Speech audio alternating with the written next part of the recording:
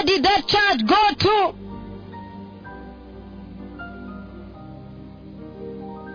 Where is that church today?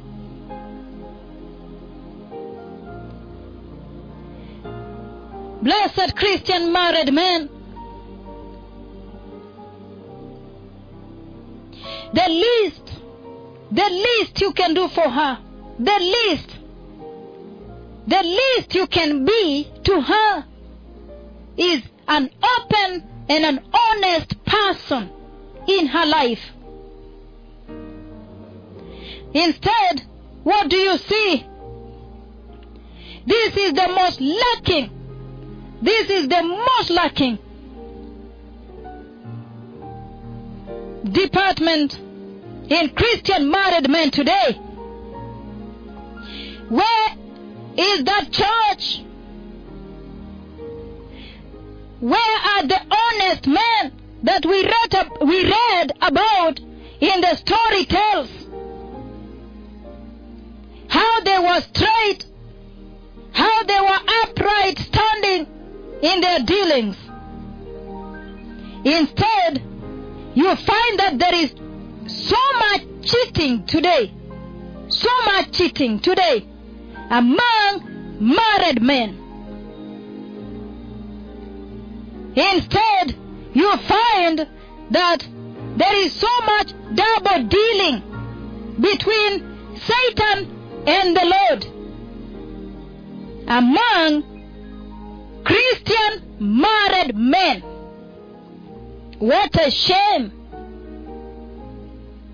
What a shame!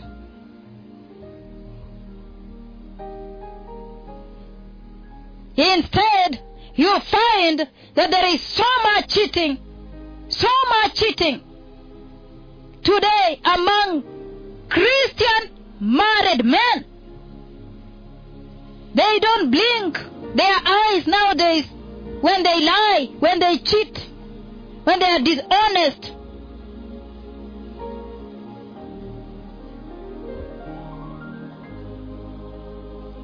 When the wife calls you and you are out in the field or perhaps in a restaurant and she's asking you as a Christian married man, where are you? Have you finished work? How is work going in the office?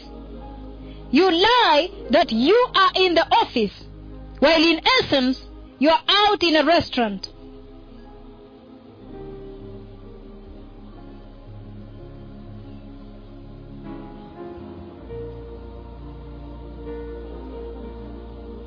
Instead, you find there is so much cheating among married Christian men.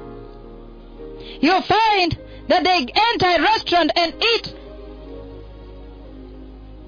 very well and get home and find that the food he has not provided at home. He's just ugali na mboga. And he pretends that he's not even feeling good. He's not feeling well. He's just tired and he wants to just go and rest. While in essence, he has eaten to his fill. There is so much cheating today among Christian married men. So much double dealing between Satan and the Lord.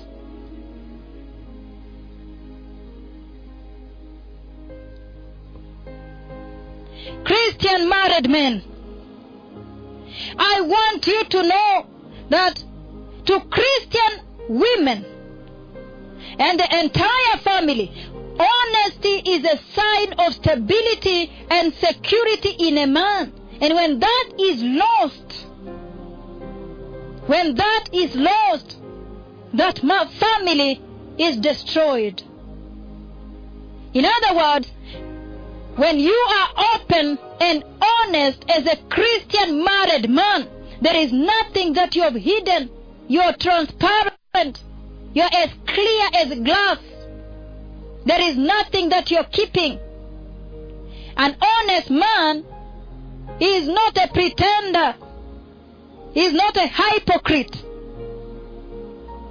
An honest Christian man is simply being real He is not a pretender. But nowadays, we find many Christian married men pretending in hypocrisy, in dishonesty, in double dealing, in cheating. Tonight, I want to urge the Christian married men out there who are listening to me to understand that honesty is the actual strength for your marriage. It is not a weakness. I want to urge you, Christian men, to understand that honesty is actually your strength. It's not a weakness. It is your strength. Just say the truth. Just be honest. Be honest with your family. Be honest with your wife. The devil has lied to most Christian men out there that when they open up everything about their lives to their wives, that they end up becoming vulnerable before their wives. No, no, no. No. That is a lie from the devil. That is a lie. The devil has lied to you, Christian married men out there, that when you open up everything about your lives to your wives, that you end up becoming vulnerable before them. No, no, no. However, I want to reiterate here tonight that is a big lie. That is a lie. That is a lie from the devil. Because your honesty is actually your strength in that marriage.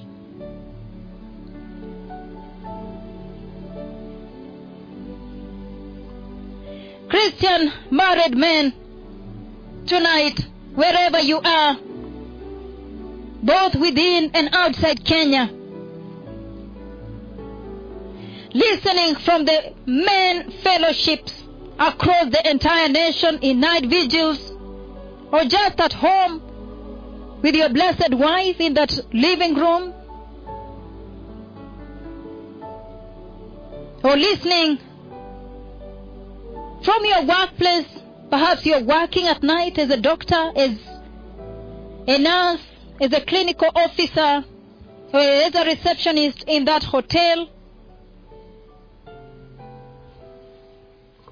Or it could be that you're traveling tonight. Blessed people, beloved listeners, you have just tuned in. Tonight, we are looking at this very, very important topic: the Christian married men in the face of the most historic visitations of God Almighty in the church. No one wants to miss this hour in the church. Will the Christian married men miss out on this hour of restoration? When the two dreadful prophets of Revelation chapter 11 have openly and publicly been revealed by the Lord God, Yahweh, beaming his dreadful pillar of his cloud, purest, whitest glory, purest, whitest cloud of God upon the two dreadful prophets of Revelation. At this hour, when the greatest visitations of God Yahweh are in the house of the Lord, when God Almighty, Jehovah Yahweh, is walking openly and publicly with his two messengers, his two dreadful prophets, his two most tremendous, most glorified prophets, openly in broad daylight. Christian married men, are you going to be left out? Are you going to be left behind?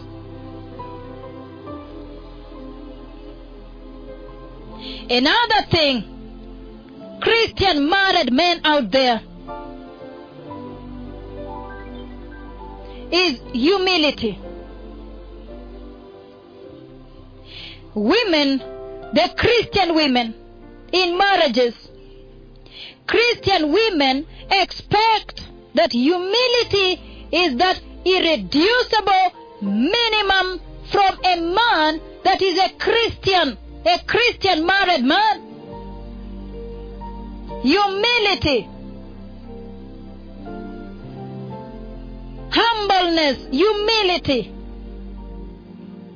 And actually, what raises a man before a woman is his humility, not pride, not your ego. No. It is humility.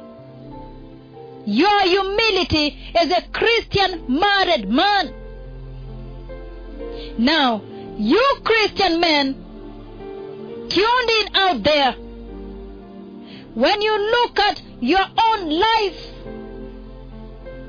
when you look at your own marriage as a Christian man, do you see yourself possess these irreducible minimums that matter so much to a Christian woman, that matters so much to Christian women, that even though the Bible clearly stipulates that the woman must submit to her husband, that is very clear. But are you aware as a Christian married man out there that the women, the Christian women, expect that you Christian married men, humility is that irreducible minimum from you as a Christian married man. And that is what raises you before your wife, by the way, your humility.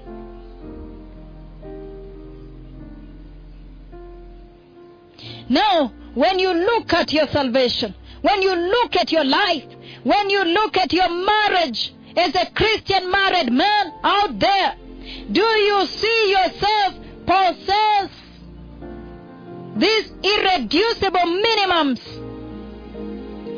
that matter very, very much to Christian women? Because a man in humility will normally focus on his Christian walk more than anything else. A man in humility, a born-again man in humility, will normally focus on his Christian walk more than anything else, regardless. The Christian married men out there, I want you to know that a humble man would be slow to speak. In a conversation with his wife, he will be slow. He would be slow to speak. He'd be slow to speak and quick to listen. Quick to listen, but slow to speak in a conversation with his wife.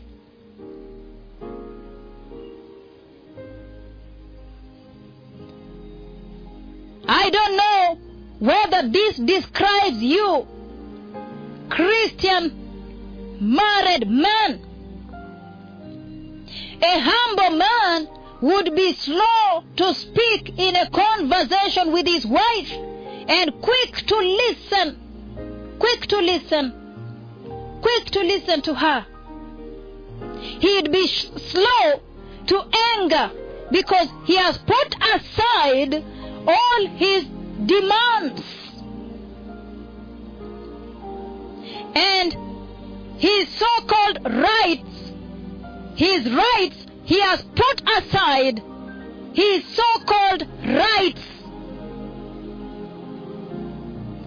and become less, selfless, and fully loving to his wife, just as Christ Jesus did for the church. Just as Christ Jesus did for the church. This is the kind of man that prioritizes his wife more than his own needs.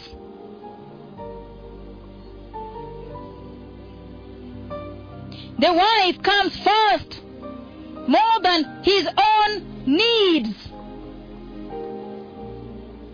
When you look at your life, you Christian men out there,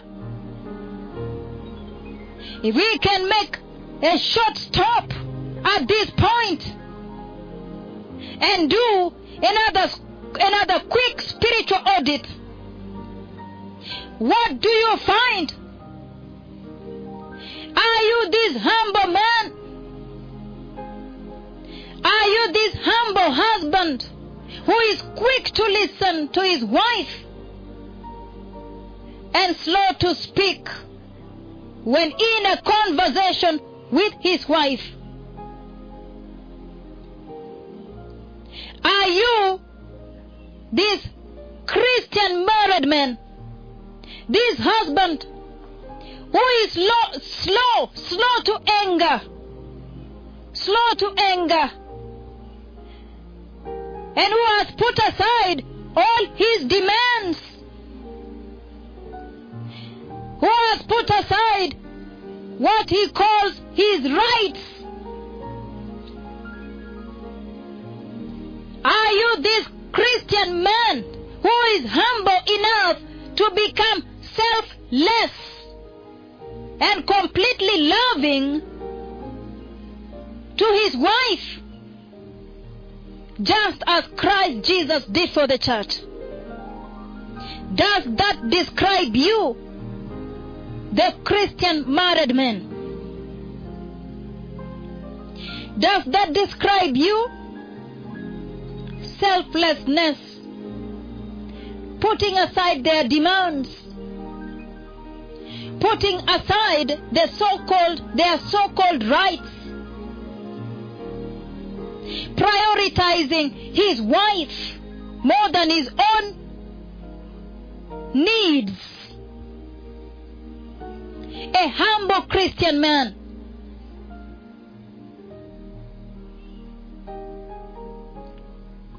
Is that you?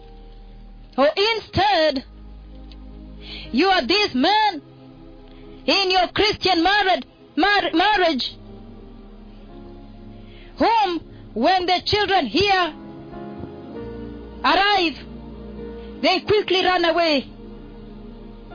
They quickly exit the house, because when he comes, it's going to be war.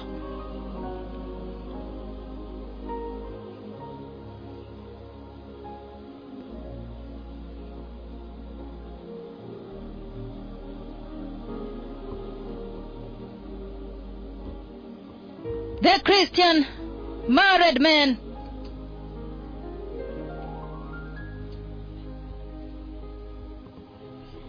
Christian married man out there,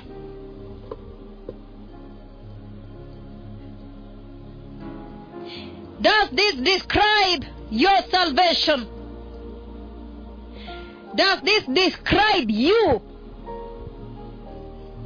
a humble Christian husband, a humble Christian father, who is slow to speak in a conversation with his wife and quick to listen, who is slow to anger, one who has put aside his demands and his so-called rights and become selfless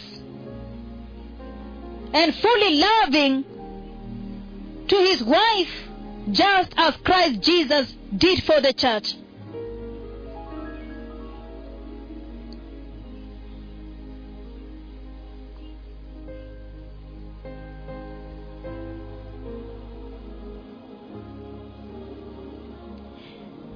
The Christian men out there who are married, instead, you find the opposite is true.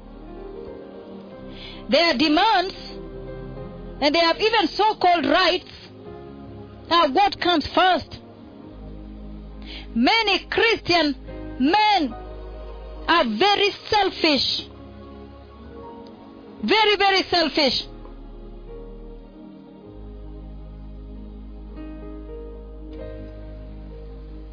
They are very, very selfish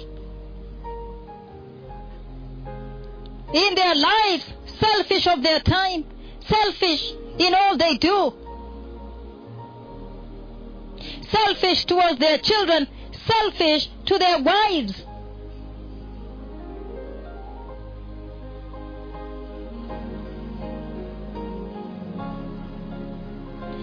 The Christian married men out there, when you do a quick spiritual audit, what do you find?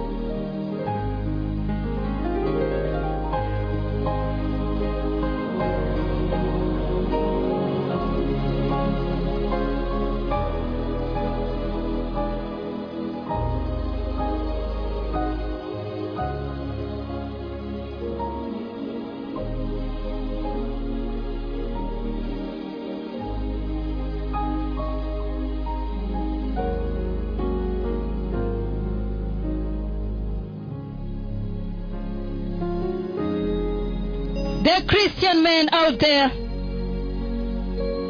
listening in the churches tonight, or perhaps getting us right there at home or in that men fellowship in the village there, in Kisumu, in Kericho, in Nairobi, where you are gathered in your churches, in Mombasa, in Anyuki, everywhere all across the globe. I see you're tuned in from Helsinki, Kigali, Rwanda, Accra, Ghana, Kampala, Uganda, the different cities, Denmark, London, United Kingdom, all over the different cities in Germany, St. Paul, Minnesota, Tromsø, Norway, South Africa, Rhodes, New South Wales. I know it's almost morning there now, but thank you so much for coming on board as we look at this and focus on the Christian married men. Another thing that I would like to bring up as we advance, blessed Christian married men, that, and I want to emphasize this and come out very, very clear on this one, that while the Bible clearly stipulates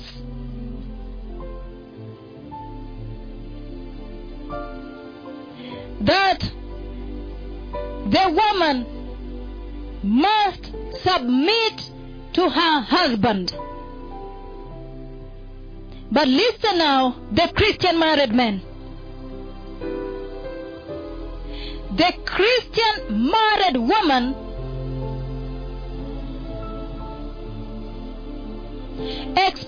has some irreducible expectations of a Christian man, a born-again Christian man.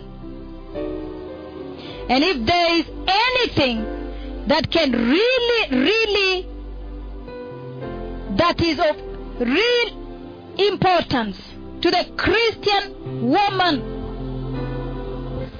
If there is anything that really matters to a Christian woman, that she is not ready, she is not willing to trade off, neither is she willing to debate about, is the purity of a Christian man. Yes, the purity of a Christian man. That one, any Christian woman, if there is anything that she really holds very close to her heart, if there is anything that really matters to a Christian woman, then if there is anything that really matters to the Christian women, that the Christian woman is not ready to trade off and is not ready to debate about, that is purity. The purity of a Christian married man. The purity of a Christian man. That one, there is no debate. She will not have any debate about it. She will not trade it off.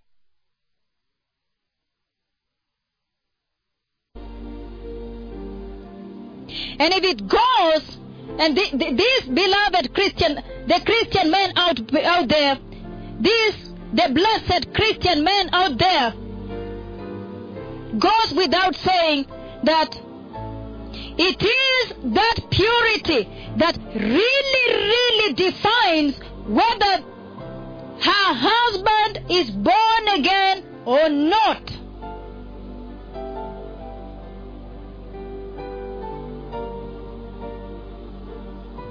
The Christian men out there,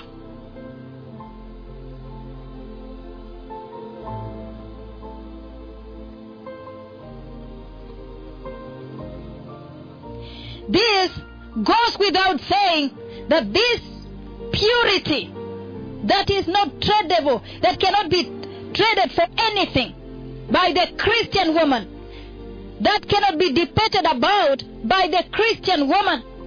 She is not willing to. She cannot. She won't. She can't.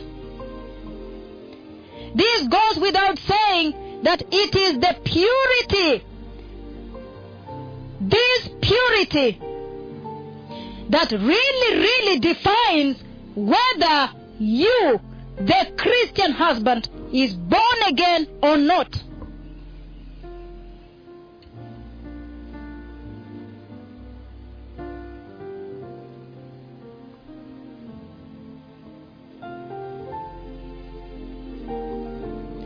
The Christian men out there, are you born again? When you look at your life, are you born again? Are you living your life in purity? The purity of a Christian man is absolutely fundamental in a Christian marriage, and especially to a Christian woman, because they are very well aware that we today live in a world that is full of sexual temptations. We today live in a world that is full of sexual lusts. And so, inasmuch as married Christian women are aware of the temptations of the day, they also are, however, very well aware that the Lord God who gave you, the Christian married man, salvation in Christ Jesus, is able to give you, the Christian married husbands, the Christian married men, victory no matter what temptations come your way.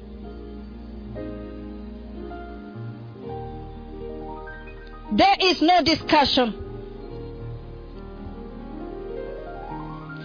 The Christian married men, I am saying the purity of you, a Christian married man, your purity as a Christian married man is absolutely fundamental in a Christian marriage, and especially to your wife, the Christian woman in that marriage, because the Christian women, they are well aware that we today live in a world that is full of sexual temptations and lust, sexual lusts. And inasmuch as the married Christian women are well aware of the temptations out there at your workplace, in that clinic as a clinical officer, or in that hospital as a doctor, heard from the nurses, or in the marketplace, or in that supermarket where you work in, where the saleswomen are dressing literally half nude. Inasmuch as the married Christian women are well aware of the temptations of the day, the Christian women are also very much aware. They are very, very well aware that the Lord God, Jehovah, who gave salvation to the Christian married man in Christ Jesus, is also very well able to give their husbands victory no matter what temptations comes their way.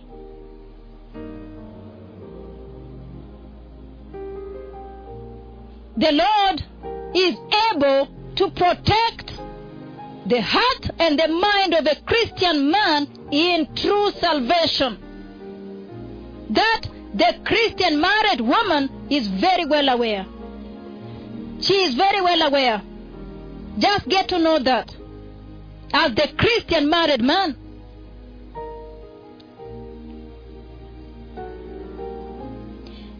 So the Christian married men out there, when you look at your life, when you look at your day, your week at work, when you look at your interactions out there in the office, at the bank, in the market, in the field with your colleagues who are women, when you look at your interactions, your day at work, your weeks at work, your months at work, your life in that company, in that bank, in that level of promotion, your colleagues, when you look at your life as a Christian married man tonight, what do you see? Do you find purity?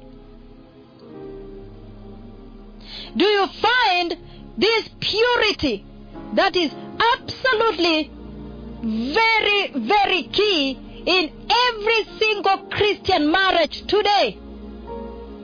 Considering the fact that we are right now living in the eyes of God Himself much more than any other generation has ever been.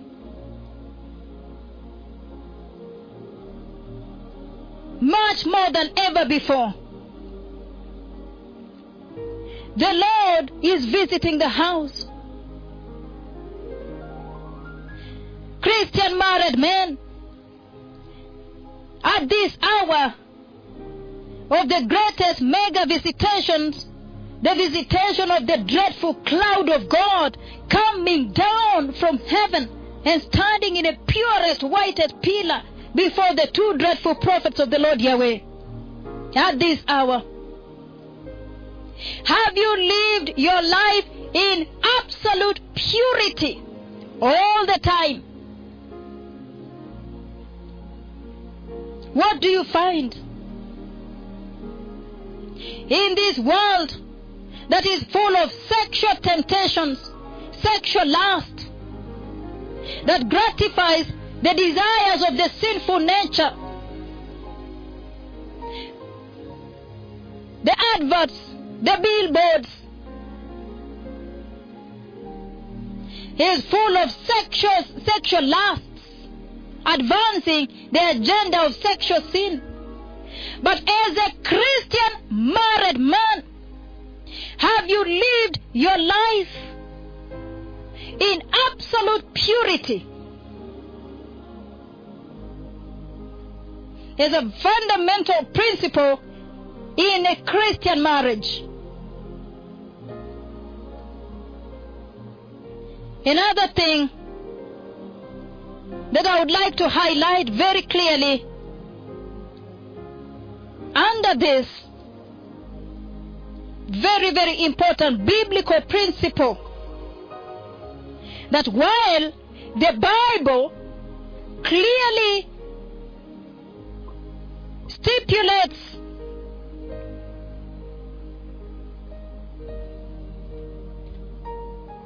Christian married men out there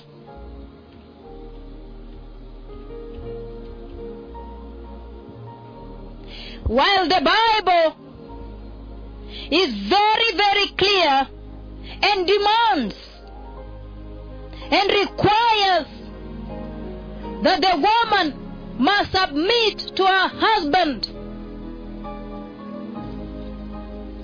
But let me bring this to you, the Christian married man. Another irreducible, unbargainable minimum. Blessed Christian married man. Another irreducible, unbargainable minimum that a Christian woman expects to find from a married Christian man. That is strength. Strength. The strength in you, the Christian married man. And while this aspect of strength may be physical strength, for him to be able to repair a fence, for him to be able to repair a gate, for him to climb up and repair the roof of the house in his responsibility. When the house or the roof has broken and is leaking. However, many Christian men have misunderstood this. Many of you, the Christian men out there, you have misunderstood this.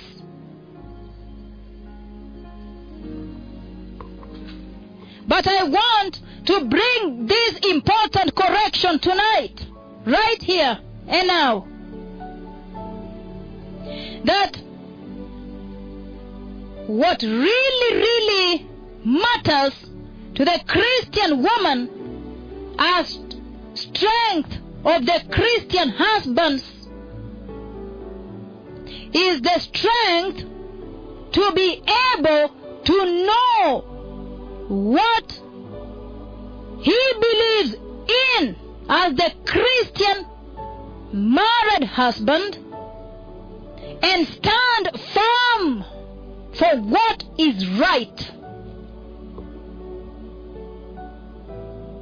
That is the strength. Blessed Christian man, that comes as an irreducible, unbargainable minimum from the Christian women. That you, the Christian men out there,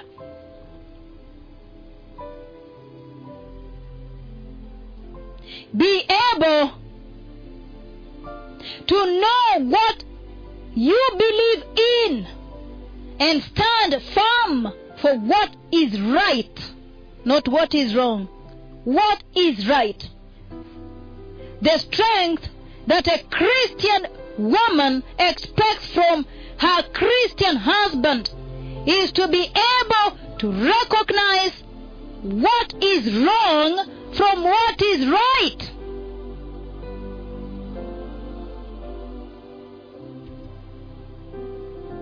And to be able to go ahead and choose to do what is right. To have the strength and the courage to choose to do what is right.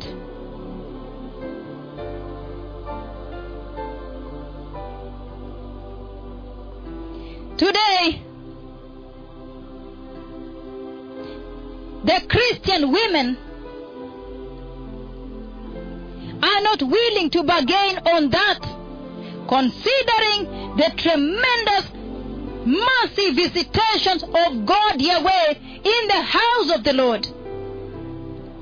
The two tremendous prophets of Revelation have been revealed, and the dreadful cloud of God Yahweh split into two and beamed on each one of the two dreadful prophets of Revelation chapter 11. Time is over. The Messiah is coming. It's time to wind up and prepare and enter. The glorious stairs have been lowered. The Christian woman is not willing to bargain on that. The strength to be able to know and distinguish what is right from what is wrong, and to be able to choose to do what is right.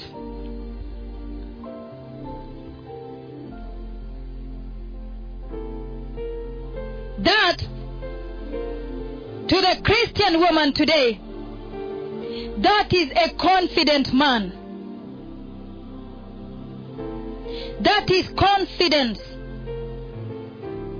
Today, this world is full of compromise, to the extent that the married Christian woman,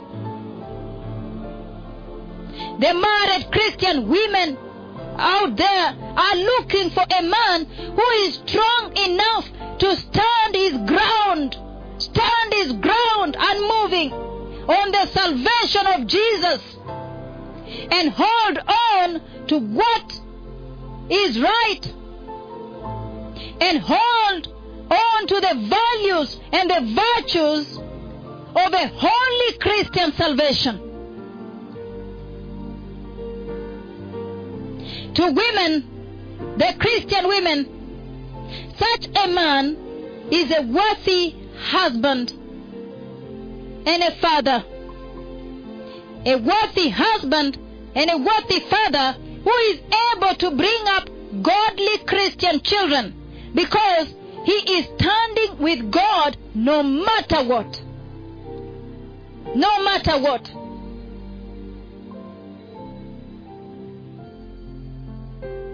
Standing with God no matter what. The Christian married men out there, what do you see? Thus far, when you do a spiritual audit and put yourself on the weighing scale with these fundamental principles, with these irreducible minimums that the Christian married women, that the Christian woman is looking for, and so justified, especially considering the visitations, the greatest in the entire history of mankind, that are right now in the house of the Lord. What do you see, the Christian married men? Do you find yourself this strong man to reject evil, to choose what is right regardless, no matter what, and to stand with God no matter what? Whether there is food in the house or not. But we'll say, I will not corrupt. I will not be corrupt to get that promotion.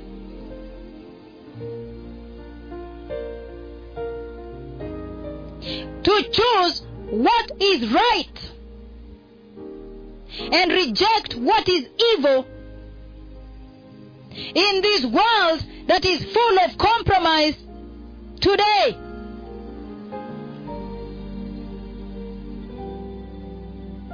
Where are the strong men that are strong enough and courageous enough to stand their ground on salvation matters, on matters of the blood and the cross, on matters of Christ, and hold on unwavering on the values and the virtues of holy Christian salvation? Where are you? If the Lord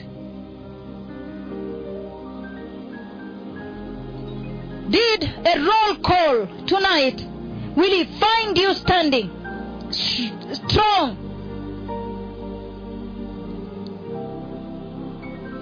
The blessed Christian men, perhaps you have just tuned in. Somebody called you and told you, quickly tune in. You need to listen.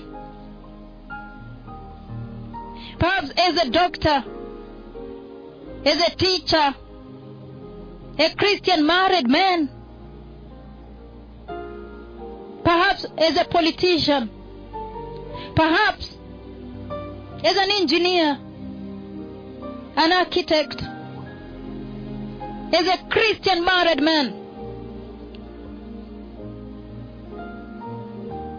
Tonight, we are focusing on family, and we have trained our focus on you, the Christian married man, in the face of such historic, never seen visitations of the Lord on the earth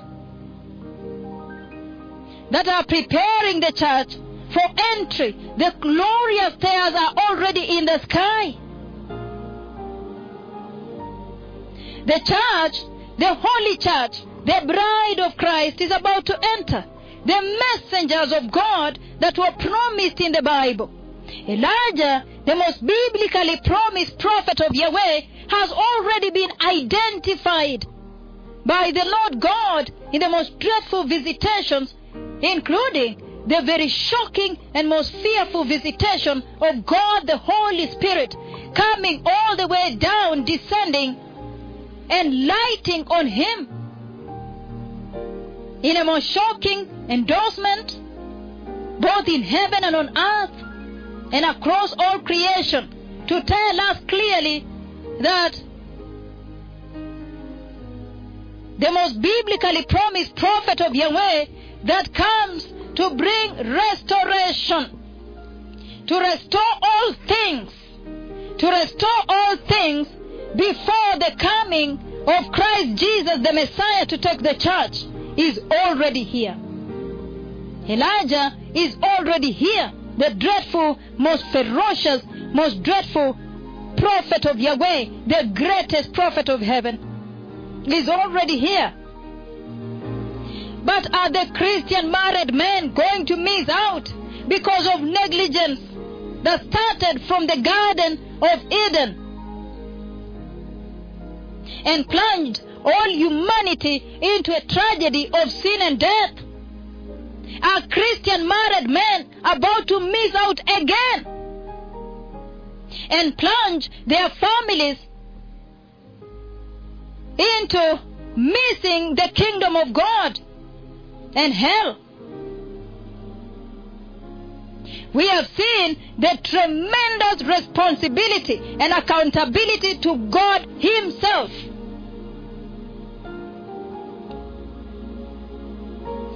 Another thing, another very, very important principle, that Christian married women, the Christian women are today not willing to compromise on. Another aspect, another principle, that the Christian women are today not willing to compromise on, is this aspect about compassion. A compassionate man. A compassionate man. The Christian women are today not willing. They are not willing to compromise on this aspect today about their husbands. Never ever. All the Christian women are today looking for a compassionate man who will have compassion on them as the weaker gender, the weaker sex, the weaker gender.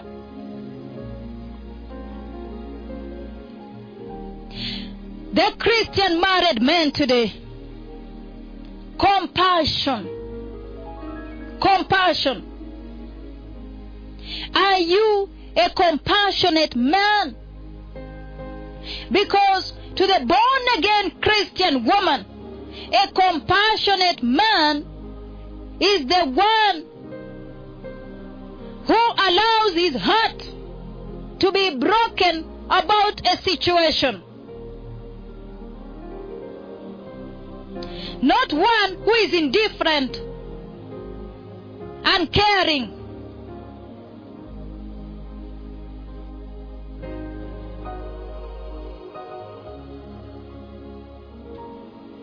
To the Christian woman today, blessed Christian men out there, to the born-again Christian woman, a compassionate man is the one who allows his heart to be broken about a situation. Not one who is indifferent, don't care, just living life. But one who is compassionate, who is understanding, who has sympathy, who has concern. Not one who is insensitive, don't care, hard-hearted, intolerant, unkind.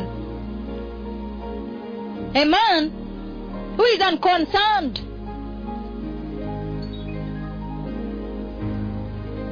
When told, you see, our son seems not to be going to church nowadays, and the way he's answering when he's asked a question is not good. He's unconcerned. He just says, oh, and leaves it at that. Unconcerned.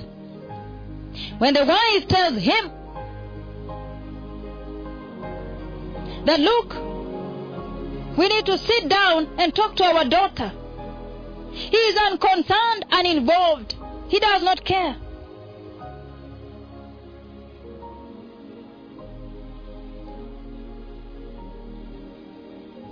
When a child is sick in the house and is called at work and told, hey, our son is sick,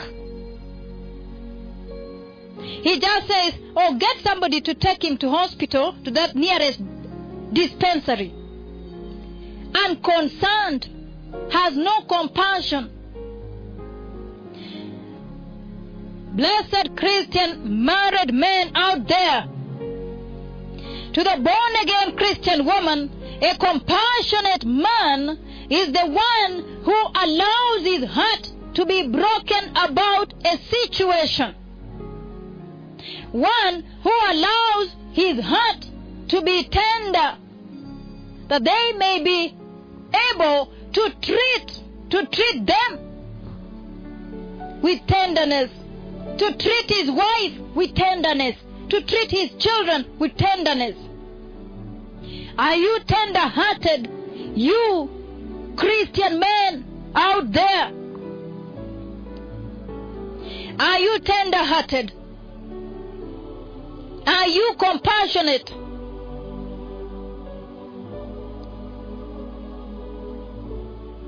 Therefore, while it may be true that every Christian marriage contains its own fair share of challenges and problems, even to the extent that even a healthy Christian marriage will always have its fair share of potholes and bumps along the road. However, what matters about the Christian husband, what matters, Christian men out there, what matters most is how you, the Christian married man, the Christian husband, will respond to those challenges. How you will respond to those challenges matters most. That matters so much. The way a Christian man responds to those challenges in a Christian marriage will always determine how every Christian member of that family, every single member of that family will respond to the challenges in life. If you are a Christian married man, when things become rough, umeshika kamba ndio huo unarudishwa. There you are already running with a rope. You want to commit suicide. You will set precedents for your sons, your daughters, even your wife, on how they will respond to challenges in their lives. The Christian men out there,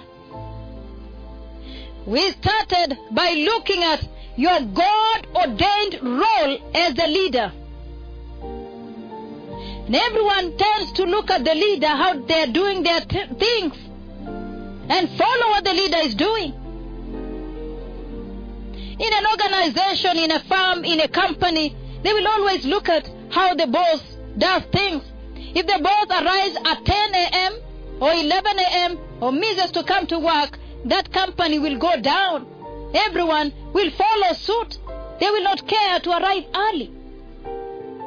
But if the boss arrives at 6 a.m., you find the workers will always come and check the parking lot. If they find that the boss already arrived, they tremble. They take their work diligently. They also arrive early. But if as a Christian married man,